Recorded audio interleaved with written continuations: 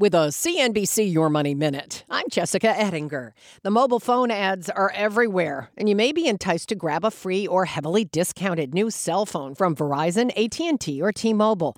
But some money experts are warning you, free isn't really free. It depends on the cell phone provider and the phone you want, but Clark Howard says AT&T may require a trade-in. Verizon's free offer is really a promo credit applied over 3 years, and you have to add a new line. And T-Mobile's offer may bind you to a 2-year bill credit agreement. It's wise to read and understand the details because that's where the devil always is. Gadget season is here anyway. Apple gearing up to launch 4 new phones, according to Bloomberg, so anything you get now will quickly be obsolete.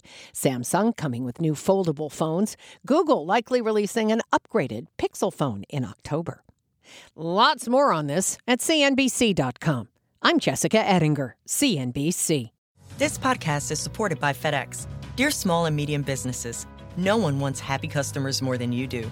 That's why FedEx offers you picture proof of delivery, packageless and paperless returns, as well as weekend home delivery to 98% of the U.S. on Saturday and 50% on Sunday. See the FedEx service guide for delivery information. FedEx Ground service is also faster to more locations than UPS Ground. See what FedEx can do for your business. Absolutely, positively FedEx.